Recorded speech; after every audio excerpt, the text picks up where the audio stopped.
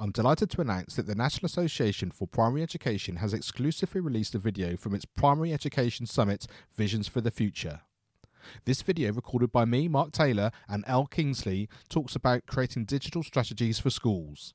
This video is available for you to watch now at educationonfire.com/blog, which I really hope gives you a taster of some of the amazing content that was available as part of that Primary Education Summit.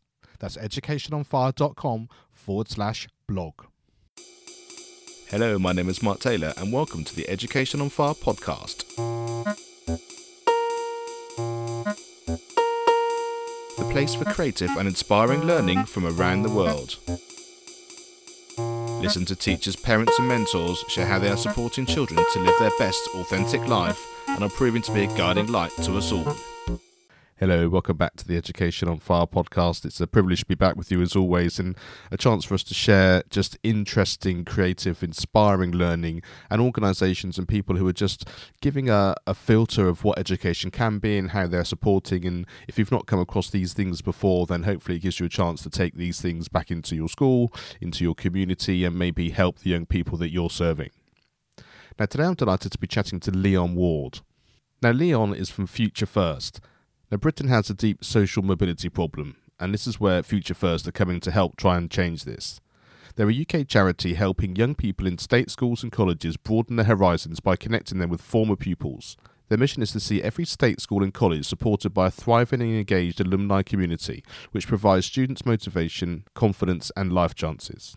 Future First provides schools and colleges with the technology, tools and support needed to mobilise their past pupil networks. Alumni can support the whole school community and delivery of school improvement plans, including meeting Gatsby benchmarks, Baker Clause and PHSE goals.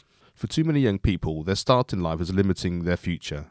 They do not have access to relatable role models to help them understand what they can achieve, nor the network's knowledge or tools to help them get there. Alumni can act as relatable role models, showing students a world beyond their current experience and expectations, a future that could be theirs. This is a fascinating conversation, and it's really great to speak to Leon and see exactly how Future First are going about doing this and how they can help your school or college. So this is my conversation with Leon Ward from Future First. Hi Leon, thank you so much for joining us here on the Education on Fire podcast. Let's start off with just that little bit of background in terms of how you got involved in Future First and exactly what Future First is. Thank you, and it's great to be here. So my name is Leon. I'm the Programme Innovations Director at Future First. And for those of you that don't know us, we are a charity that has one sole purpose, which is to build a thriving alumni network in every state school, because we believe quite simply that you can't be what you can't see. So the idea of alumni going back into school to support current students is really what we're all about. We think it can help students in a manner of ways. And that always strikes a chord with me, because slightly different, but in the same sort of vein, is one of the reasons that I was able to become a professional musician was the fact that when I had the opportunity in school, but I was able to always see that next step. There was someone who was in the senior wind band when I was in the junior one, and then one that was in a county ensemble, and then one went to music college, and then one got into the profession. So I was sort of, almost physically be able to see and hear how those things go on. So I can understand this is really that kind of that slightly next step of people you may not have met or been at school at the same time, but still have that experience and be able to feed that back in to give you, like you say, those connections which are going to really help. Yeah, and 93% of us were educated in state school, which means that every single state school across the country has a really rich alumni network. The challenge is trying to get them to utilise it. And it sounds like your school was great at doing that, but that's not always the case across the country. And I suppose there's a sort of professionalisation to it that we try and bring into supporting schools to build, engage and sustain their network as well, because I guess that's the other side of it. You could do a one-off event, an assembly once a year with former students, but actually a proper alumni network has a programme of activity throughout the year that connects students that used to sit in the same seats as current students and doing exactly what you've said, showing them about next steps, not just from a career perspective, but also from a life perspective. I find when I'm in school with students and with alumni, actually, it's the rough and tumbles of life that the students are most interested in. Of course, they're interested in careers and whatnot, but they want to know that If they don't quite get that grade, is it game over? Or if they don't quite keep that teacher happy, is it game over? You and I both know that's not the case, and there will be people listening to this who know that's not the case. What we're trying to do is get those people to communicate that to students who are currently in schools. Yeah, and I think that really sort of feeds into a lot of what we hear here on the show in terms of sort of meeting children and young people where they are.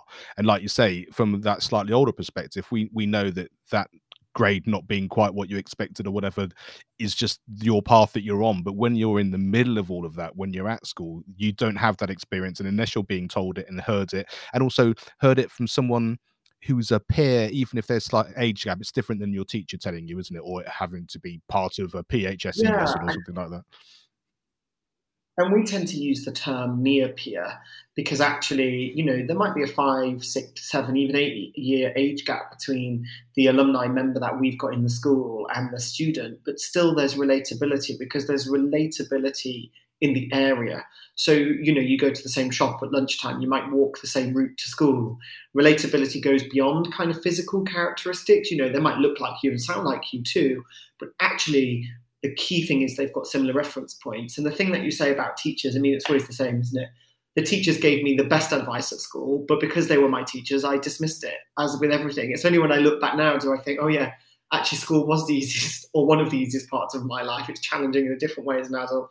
And that actually we will miss it eventually, and actually the academic year isn't as long as we think or feel it is when we're that young. So really, it's about bringing all of that round and coming back on And itself. it really builds into the idea of community as well, doesn't it? Because I completely understand that kind of, you're listening to teachers all day, every day when you're a young person in school. And so, like you say, some of it goes in, some of it doesn't, some of it washes and disappears.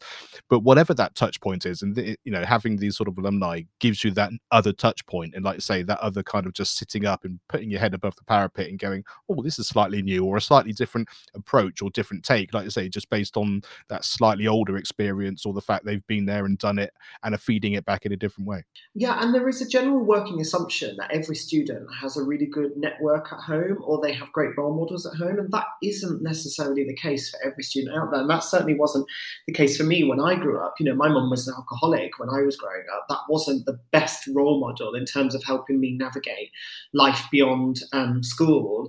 That is quite common. It's probably more common than we think, actually, with young people who don't have the right role models for the industry or the pathway that they want to take. And obviously, you said a term earlier, which was meeting students where they are. And I think that's critical because the student, the child of a doctor will have different ambitions and different perspectives of their ambition than somebody who is the child of somebody that's a stay-at-home parent, for instance. So take us into, you said sort of different programs, different ways of sort of building up these networks. So take us into what exactly you do and how you sort of work and build these things and help people. The core philosophy or principle, I suppose, behind what we do is we're trying to increase capacity in schools. We know that schools are stretched both financially, but probably even more so by staff. The Great Resignation is impacting schools more than probably most other industries. And so what we do is assign a dedicated alumni program manager to that school. That is a member of the Future First team who manages a portfolio of schools that have all purchased the same sort of product from us. And what that means is they'll support you through your year of membership. We have 3 phases to our membership. The first is build, so building the network. That will look different for every single school. There will be some people listening and some people in schools who have an alumni network, but it's on a spreadsheet. There'll be others where actually a former student created it on Facebook and none of the teachers have got access to it at the moment, so they can't utilize it. So we will help unlock access to all of those, and we tend to do the kind of the graft around that, if you like. We also do some really basic stuff, like we just go on LinkedIn and search people who have put the school as their on their profile, but that obviously takes time. Once build is done, then we move into the engage and activate stage. So how do you engage your alumni and how do you activate the network? What we try and do is fold in some really simple tools to do that. So we create inspirational posters. using those volunteers. We make them. We do all of the things like collecting their consent, getting the photo, the tagline, toing and froing on whether they're happy or not with the image. We also run a day of activity in the school, bringing alumni volunteers into school to showcase them, their pathways, and what they've been up to since leaving school. So we're trying to, as you might have guessed, teach the school how to do it at each stage. We're not an organisation that wants schools to be with us on our most expensive membership for life. What we want schools to do is invest at the top level for a year or two, or longer if they need it, and then be able to manage this themselves, because that's what private schools do. We're replicating a model that is tried and tested, both in private secondary schools, but also in the university sector. It's not rocket science in many respects, but what it is and what it takes is capacity and time, which most schools are short of. And I think that's easy to recognise for anyone who's working in schools, and I think that kind of relatability is important too, isn't it? Like I say, it isn't a new thing. It's just the fact that other situations have done it and have the time and have a dedicated person that's able to do that, and they reap the rewards for that. So how do you sort of find that relatability for schools that maybe haven't been involved with you before? Do you sort of go to them? Do you try and get the touch points? Do you find them coming to you? How does that sort of work? Yeah, it's a mixture of both. So we do proactive recruitment of schools and reactive recruitment of schools. So we get inquiries from schools all the way, through the academic year who want to give this a go, or who want to revitalise it because they started their alumni network a few years ago.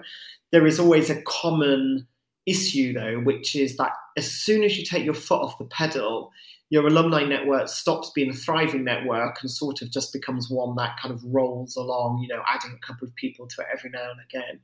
And I guess the key skill that we're trying to teach schools when we do recruit them is around volunteer management. Schools and teachers are brilliant at so many things, but managing external volunteers is not normally a skill set they have. That is something that we try and teach them as well through their membership with us. So as I say, it's about trying to give them the tools. And I think that pitch is a pretty strong one when we're talking to the market. And how do you find that sustainability? Because I can completely identify with that sense. There was someone in a school who thought this is a great idea. They had a supported head or SLT. They said run with it, and they've got it all together in whichever way. Like I say, they formed it on their own, and then that person then left, or there was another focus, and then like you say, it kind of weans a bit, and then someone else sort of comes back.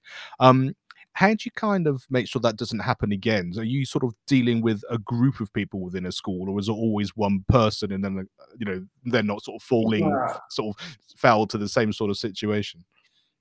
I mean, you're obviously preempting one of the key issues for us at times when working with schools, which is around what happens when that named member of staff moves on, or when they move up and this gets removed from their portfolio of work.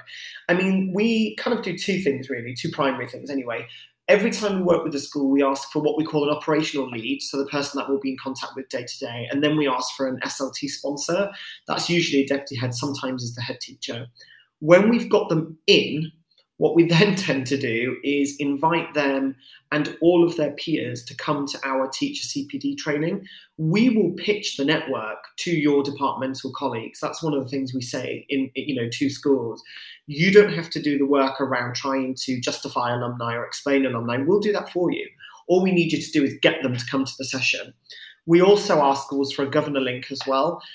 We have found, obviously, governors tend to serve for a number of years, normally a full generation of school children, just about, and often they'll serve for several terms. So we'll often, outlive, as it were, the head teacher and other members of staff. So they're kind of some of the principles around that. So it's about, two primary contacts in the teaching team to start with, teacher training for other people outside of those two contacts, and then a governor link if we can get it. We also try and do little things like we do write to head teachers at the end of the membership year. Even if the head teacher isn't one of the named contacts, we will send them a letter and a membership report just saying, thanks for being a Future First member, here's what we've done together. And sometimes that will prompt responses from heads saying, I didn't even know this was kind of going on. I thought it happened, that alumni were coming to assemblies by chance. There's kind of sometimes that disconnect, isn't there, between the head teacher and what's going on in each and every single classroom. And yeah, and I think that's really true, and I love that kind of sort of 360 approach of being able to see all those different things. And I guess the more schools you work with, the more experiences you have, and so you can start to have those processes into know that you sort of all those touch bases sort of taken care of as they happen. One of the things that struck me when I was first thinking about this is you do have, I guess, a safeguarding issue in terms of you have young people below 18 dealing with people above 18 and alumni from that point of view. So how does the whole process work related to that in terms of bringing them in and connecting them? And I guess some of the best experience is the alumni actually having sort of personal contact with some of the younger people as well. So sort of talk us through those sort of issues. Absolutely. And, this is where investing in an organization like Future First, as a charity is a great thing for schools to do because we provide something called the Future First Hub, which is essentially a GDPR compliant and safeguarded LinkedIn for schools. It creates a walled garden effect for each school that allows them to build their alumni network whilst also engaging and registering current students, recognizing that current students, as soon as they leave year 11 or sixth form, if you've got a sixth form, they become alumni. So that's the key to sustaining the network. But most year 11s aren't interested in registering to stay in touch with your school. They're bolting for the school gate. They're done.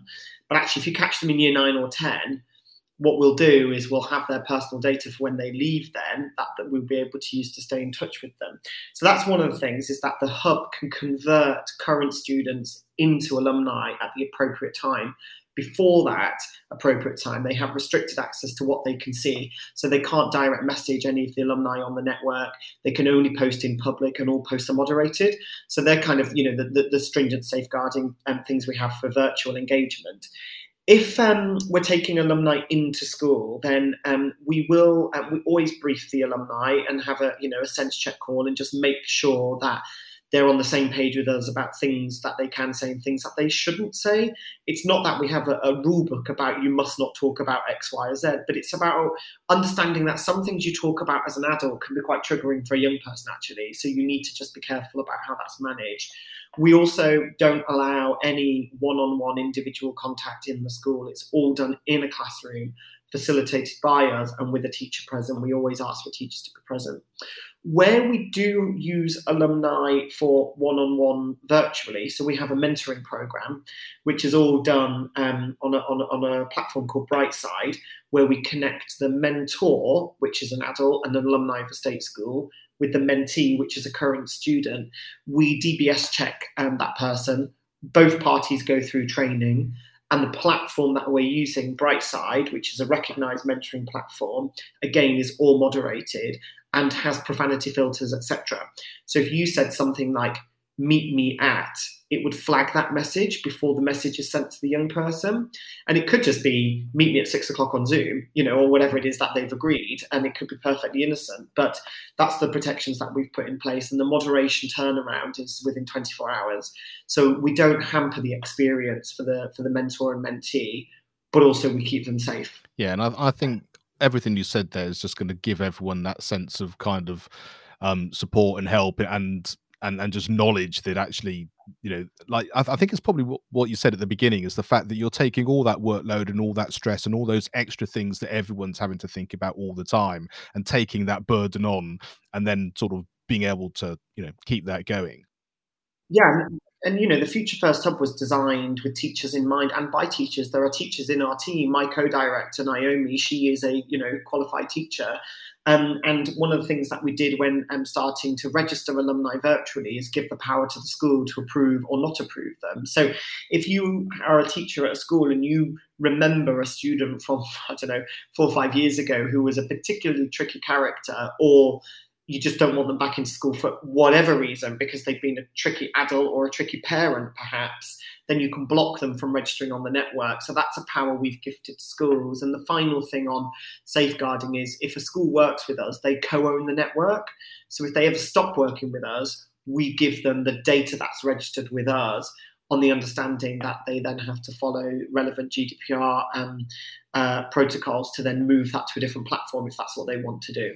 Yeah, and just picking up on the platform idea, because it seems to me that that kind of whole walled effect and everything that you're doing as a member, if I was a school being a member, it's got everything covered. But you mentioned before about you want to, support and work and set these things up, and then the school can kind of take ownership and move on from there. But do they then lose that sort of that walled access in terms of that communication and the kind of the alumni side of it? So we call our kind of, all bells and whistles program, which is called Future First Pro. That's our fully managed service. That would cost the school £2,250 for the year. They get everything that I've described to date. When they're ready to transition, we have two other products. One which is £1,250, and that's Future First Lite. And what that is you get a bit of support from our team, but it's not as hand-holding, it's more hands-off. But we'll still create a couple of posters for you. We'll still do some alumni recruitment for you. We just don't do as much as we do on the pro model. So we might give you templates so you can go and do it yourself, but we wouldn't necessarily trawl LinkedIn in the same way that we would for pro. And then for those that kind of don't need us, but just want the technology, then we essentially have a license fee to access that technology, which is £1,000 a year, and that is called the Future First Tech model. And actually, about half the schools we work with are on that model, and they're doing great things with their networks because every school's priority around their alumni network is different. For some, it's the size of the network. For others, it's about how many engagements they're getting from a group of 20, say, because you could have 20 volunteers who are in school every week throughout the academic year, or 500 volunteers and you're not doing anything with them. So you do see both situations in schools. And I'm interested to know, those volunteers, what is it that kind of gets their interest sort of really piqued and then wanting to get involved? Is there a particular, I don't know, phrase or terminology or just an approach which kind of really speaks to them? It's funny actually, because a lot of the time when I tell people that I work for, a charity that gets former students to go back into their old school, people think, God, who would do that?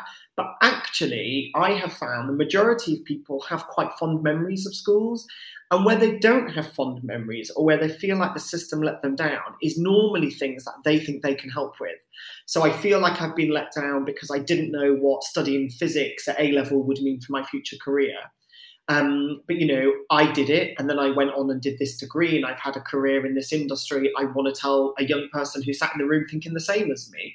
So that's typically the thing that motivates them.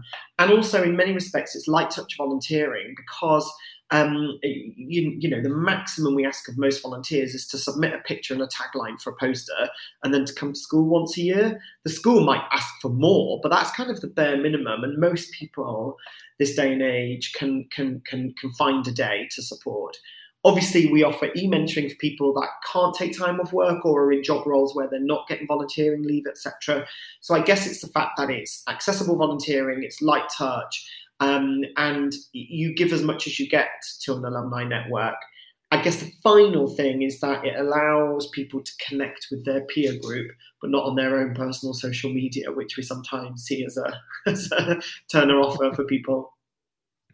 Yeah, and I guess there are two parts to that. One is the fact that sometimes it's quite nice to go in as an adult and you only remember yourself as a child, just to kind of have that slightly different conversation with the staff that may be there that or sort of seeing what it's like from the top, looking into the children's view, is that slightly older person. And I guess the other one, there must be in the sort of the broadest sense, you might be involved in a company that's looking to recruit the right type of person, or you want to, even if it's not the people that you're speaking to on that particular day, like you say, that kind of motivation of spreading the right message and getting the right sort of people to be aware of things which are going to help your business or the organization that you're working for. Yeah, and that's absolutely it. We work with a number of employers who are interested in diversifying their pipeline in all manner of ways, kind of full intersectionality. And that's one of the key reasons, recognizing that if former students can go back to support current students, and bearing in mind that most employers employ state school educated people, because the bulk of us are state school educated, then actually that's how you diversify the pipeline. It goes back to my original point in the opening discussion, really, which is about you can't be what you can't see. It's a really, really simple but extremely powerful principle. And we all see that, we all know that with anything in our lives, we know that we relate to role models, we copy behaviors, we look at people and think, well, if you can do it, I can do it. We've got similar backgrounds, I can do it. We live in a similar area, so I can do it, etc. So I think that's kind of what drives the engagement from people who are looking at potentially diversifying their talent pool. And you sort of mentioned there, sort of people that are inspirational and people that have a big impact. So I'm always curious when people are involved in something related to education, whether there's a school experience or indeed a teacher which had an impact on their life, and what it was about that particular thing that was impactful for them, but also maybe some of those things that you've learned that you're able to bring into your current role. I mean, for me, there are so many people in the education sector that have had an influence. There's two people that spring to mind whenever I get asked this question. One is a guy called John Cook, who was actually a youth worker, but connected to my school. So I still see him as an educator. I mean, he was an educator, probably the most transformational male in my life, considering my dad was no good, left when I was 3 sort of thing. And actually had an amazing impact on my job, helping to show me that there was life beyond the council house and council estate that I grew up in. There was life beyond the alcoholism. And he just opened my eyes to lots of different things. My favourite teacher at school was Mrs. Michelle Smeech. She's still my password for certain accounts because her name is quite unusual. She was just somebody that cared. She listened to me, even though I was not the best performer at maths. I sat foundation maths. I'm old enough to have still sat foundation paper when they existed. And I passed just, so I got my C at GCSE maths, and that was absolutely down to her.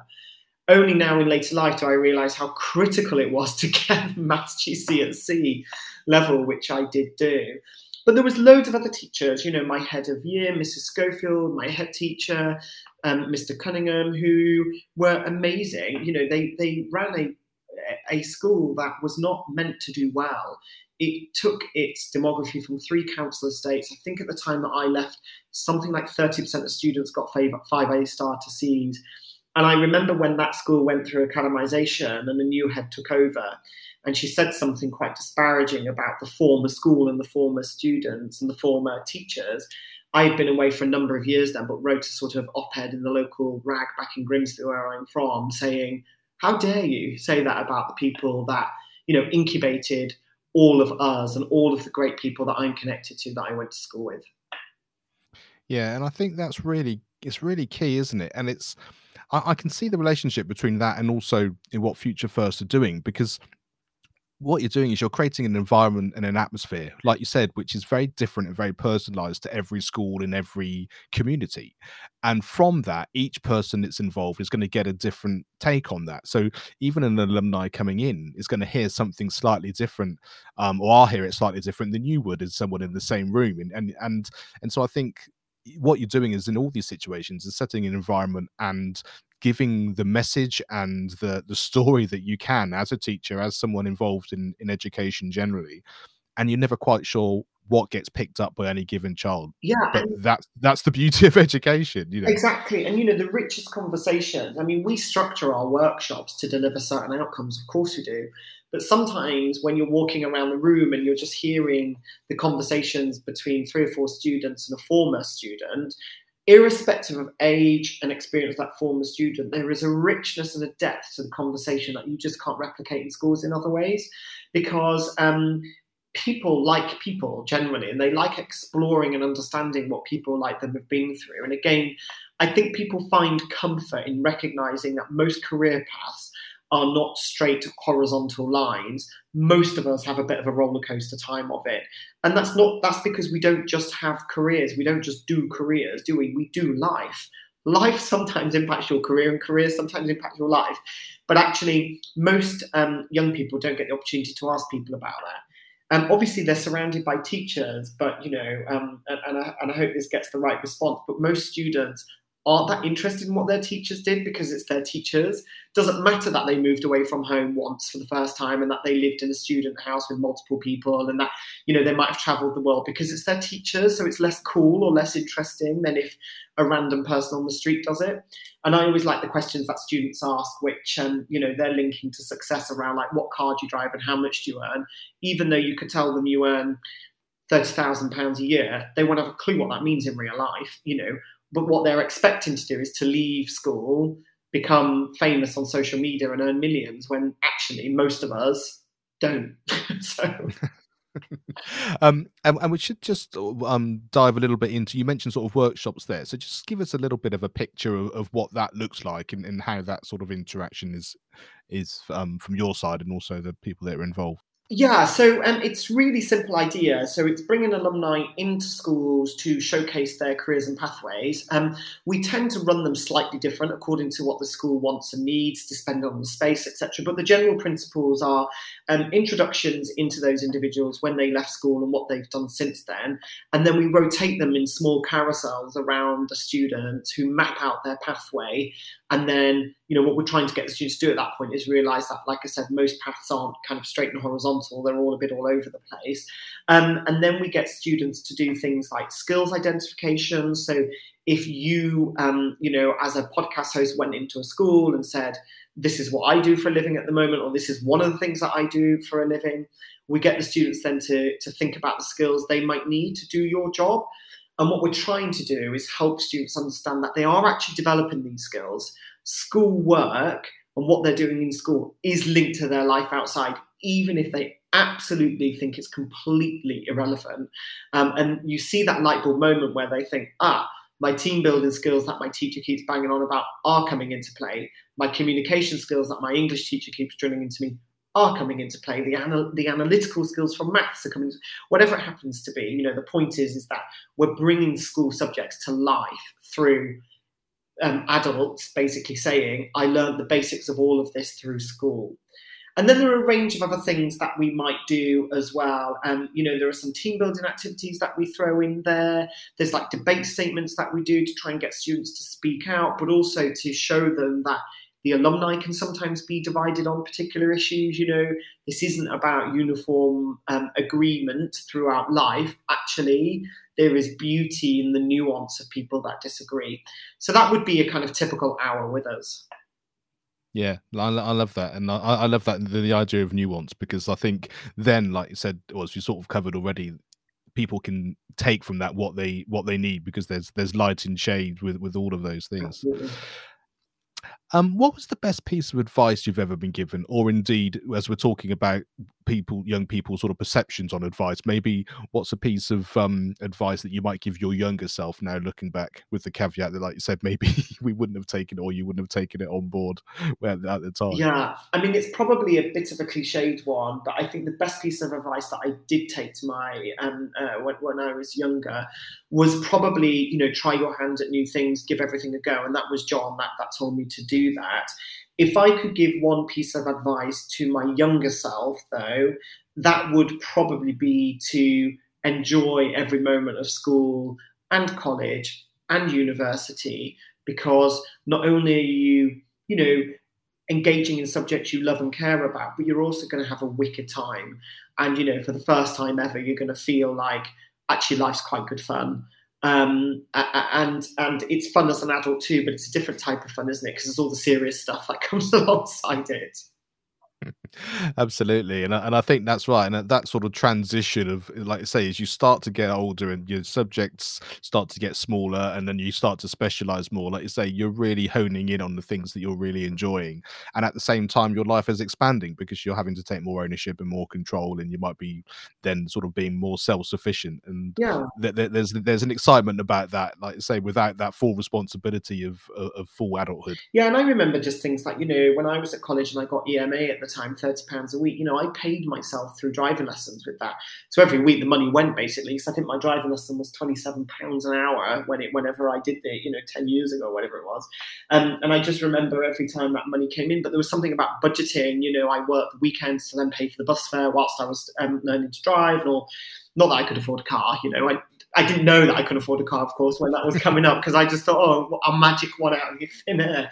But the point was, there are transitional moments that education gives you the stabilizers to transition through, if that makes sense. The first time you rent, if you do that whilst at uni, and I know not everyone goes to uni or everyone wants to go to uni, but at least you've got the university structure to fall back on. And without that, most people don't have reference points for those sorts of things. And so that's why our work is even more critical, I would argue, because those that don't go through kind of formal, sustained education up until they're 21 are going to be learning some of those lessons, really quite harshly and quite quickly. Yeah, and I love that fact that, like you say, your network, wherever that comes from, is really important. It may be your parents, it really may not be your parents. Like you say, it may be someone within the school setup. It may turn out that someone that you meet or get involved in, through Future First, is the person that you just know. I remember something about a conversation about something which I think they can help me with. And from there, like you say, that sort of professional network as well as personal network is there on tap. And I think when you feel like you've got that soft landing, I think, and if things are going to go wrong, but I know actually there's someone here that can just sort of pick me up if I need to, or just put me in the right direction. That then builds your confidence generally, and then you're able to take that sort of next step forward with a bit more kind of peace of mind. That's it. And nobody ever questions the power of the network when you're an adult. In fact, it's the thing most people link to when they leave a job or when they get a new job. They normally thank their network, normally. So they'll say, thank you so and so for connecting me to the opportunity or introducing or whatever. The power of the network is understood and appreciated as an adult. But what adults don't do is understand and appreciate it for young people. Unless, of course, they're building an engaged, thriving alumni network, in which case they totally get it. It's kind of really straightforward for them. But all we're trying to do is replicate what we know works. And the private sector, so the private education sector, is so good at this. That's why in all the top jobs, it's their mates. We know that. We see that in government. We see that in the private sector, in banking, in finance, in the big law firms. These people often, if they don't share a social circle, share the same education network. And it's bonkers because most of us went to state school. Yeah, and I think with that, sometimes people have different sort of views on exactly what that looks like. But I mean, I'm an orchestral manager as well as a musician, and of course, the first people that I ask when I'm filling an orchestra or an ensemble for something is someone who I know who can do a great job that I can recommend, because I'm basically just putting this thing together so that there's a show or production that's going on. And sometimes it might be that I have to book people who I don't know, but with that comes a recommendation of a few other people in research and that kind of thing. But there is definitely a kind of a structure to that, starting with, yes, I know that John Smith plays the violin brilliantly, and I'm going to ask them to do it first. Yeah, and actually in any part of your life, if your car ever needs fixing or you want a recommendation for a good plumber or whatever, you always ask your network first. And then what you do is ask your extended network, because our network is so big these days because social media. Anytime you go on Facebook, probably most days, there is somebody asking for a recommendation for something. And actually, imagine if we unlocked that power of the network and gave it to current students. Yeah, I think that really paints the power and the picture of exactly everything that you're doing, which I love. Now, a resource is always incredibly important for many of us. So I'm keen, is there a resource which has had a real impact on your life? And it can be personal or professional and can range from anything: podcast, book, video, song, film, but something which has had that impact. I mean, there's so much, but I would say that it's probably David Attenborough's multiple BBC Earth documentaries. I am someone that suffers from climate anxiety. I'm very anxious about what's going on with climate change, and especially as we're living through, second heat wave of the year.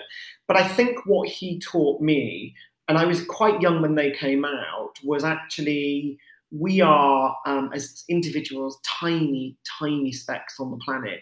But as a collective, and this is sort of linked to the network, actually we have huge impacts on what we do. And there's something that I'm still getting to grips with and learning with about being an individual trying to impact the collective and then playing my part as part of that collective. So I guess that is probably what I would indicate. The other thing I would generally say is Kylie Minogue, because she helps me relax. Perfect. And I love the two sides of two ends of the spectrum of those sorts of things, because I think, like you said, it's all part of the whole, isn't it?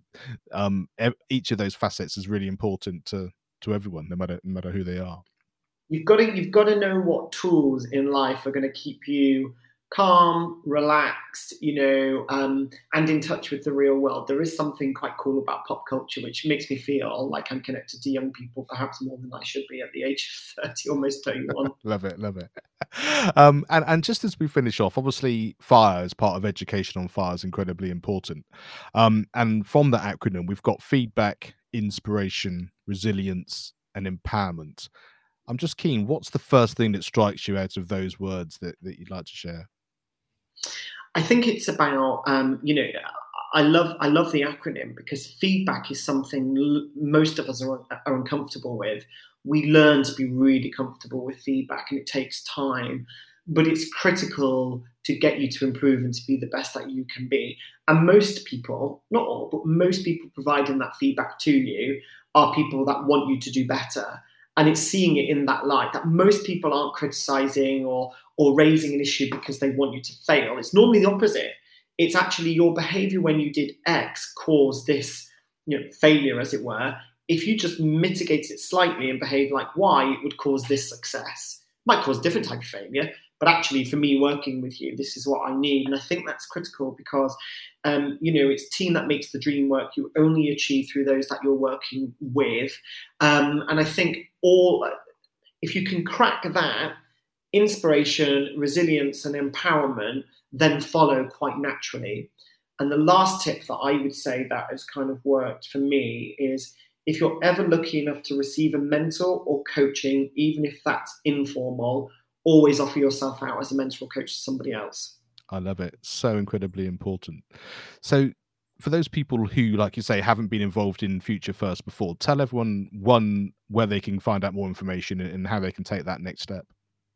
Great. If you are somebody that's interested in volunteering for your former school, if you come on to the Future First website, which is futurefirst.org.uk, you can register as a volunteer. If we're not working with your former school at the moment, you can join our national network, and we might call upon you for schools in the area or for our nationwide volunteering opportunities like our mentoring. If you're somebody that works in a school and you're interested in unlocking the power of an alumni network, same website, futurefirst.org.uk, have a look at our membership options, connect with us on social media, or fill out the form, and we'll get back to you with everything that we offer and talk you through taking those initial steps. Fantastic. Well, Leon, thank you so much for sharing your time and the wisdom and your insights there. I think it was great to get that whole picture of what it's all about. And one of the things I love about the podcast is we start to hear the voices behind the websites and the organizations, but I think you get a feeling of the wisdom and the heart and the warmth of what people are trying to do. And I think that connection is obviously at the center of what you're trying to do. So yeah, I really appreciate you sharing that with us today. Thank you very much. Thank you for listening and being part of this wonderful community. With over 300 episodes, I've collated 20 resources from guests that have been on the show to help you in your educational journey and those of you involved with young people. Just go to educationonfire.com and you can sign up on the homepage. Thanks for listening to the Education on Fire podcast. For more information of each episode and to get in touch, go to educationonfire.com.